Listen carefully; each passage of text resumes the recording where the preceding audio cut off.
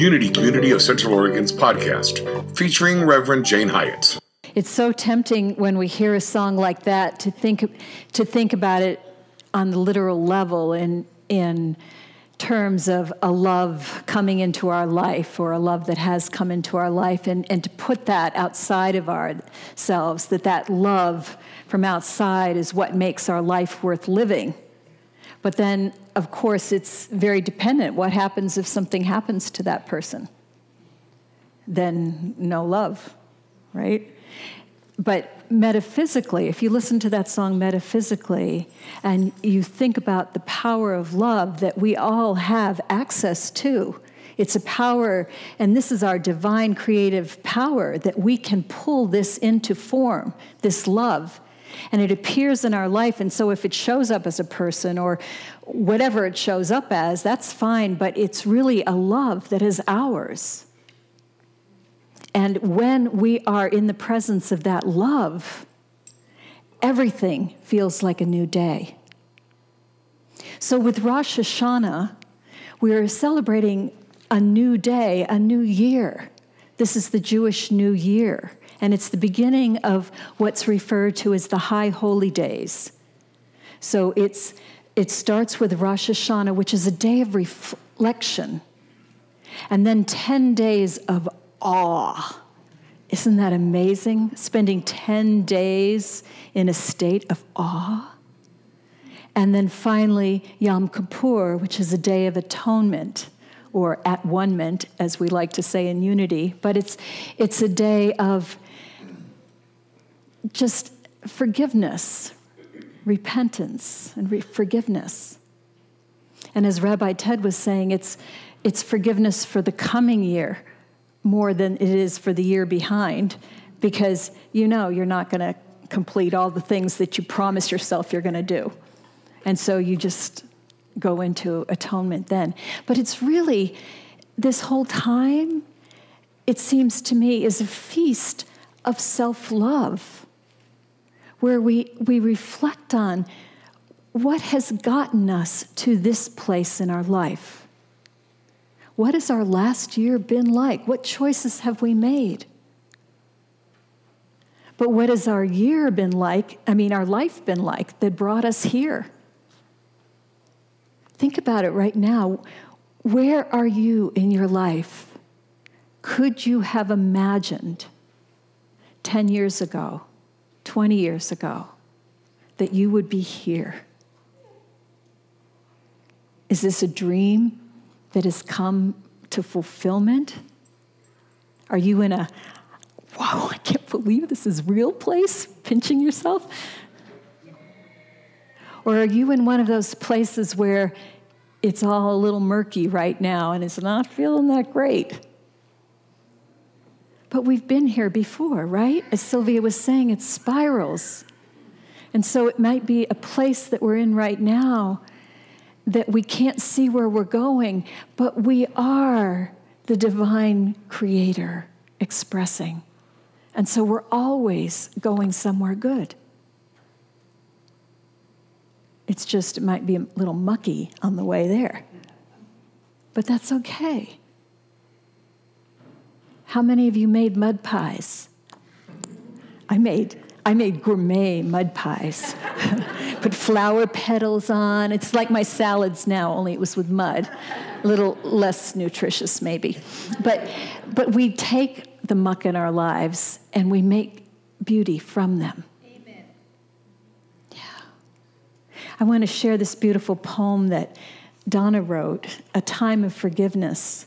Shofar heralds the beginning of the Jewish New Year, celebrating the creation of the universe. We are asked, in a way, what universe will we bring forth in the days to come? A time of introspection, of clearing, and of deep forgiveness.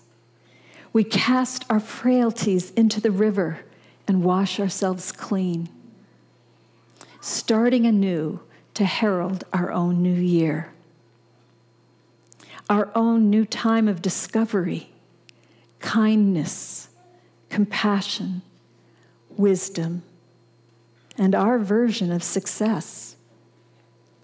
Work must be put aside as we contemplate and look deep inside for our truth.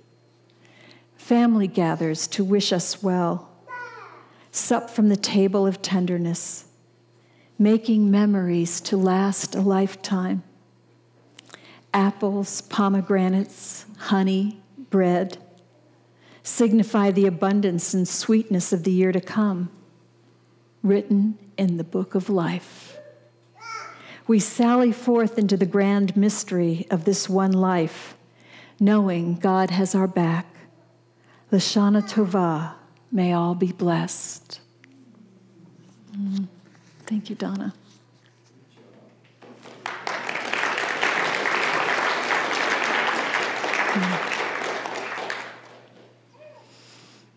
I love the idea of the days of awe,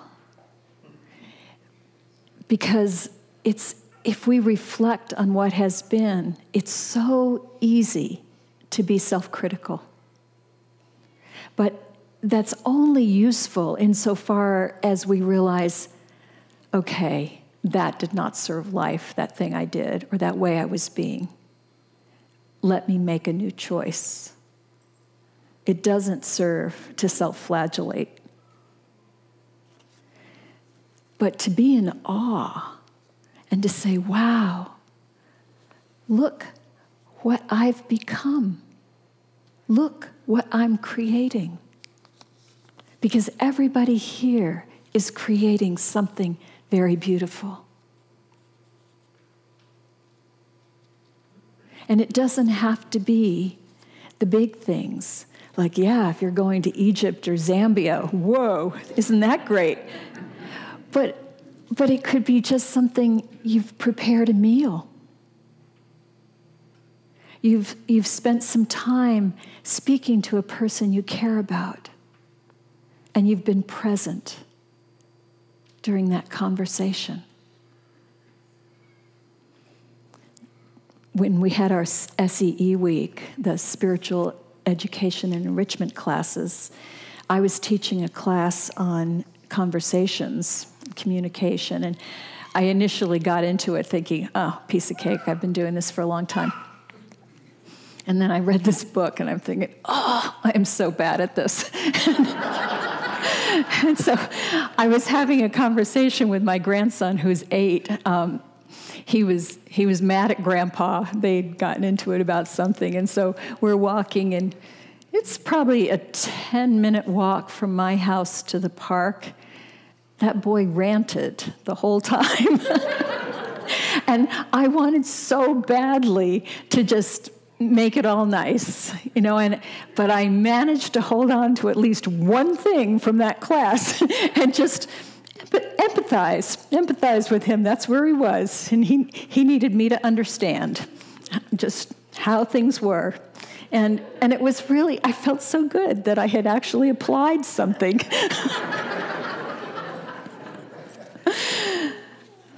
And that's worth celebrating, a little thing like that. That child felt understood for a few minutes. Each one of us have beautiful things we are creating. Some small, some big. But worth being in awe of. So I want to suggest to you that whether you're thinking about how did this day go, how did this year go, how is this year that is about to happen go, how did this life go, that you consider it with awe, that you be in a place of gratitude, not requiring it to be anything different than it was. That you just allow yourself to bow in awe at where you are. And start this new year in that energy.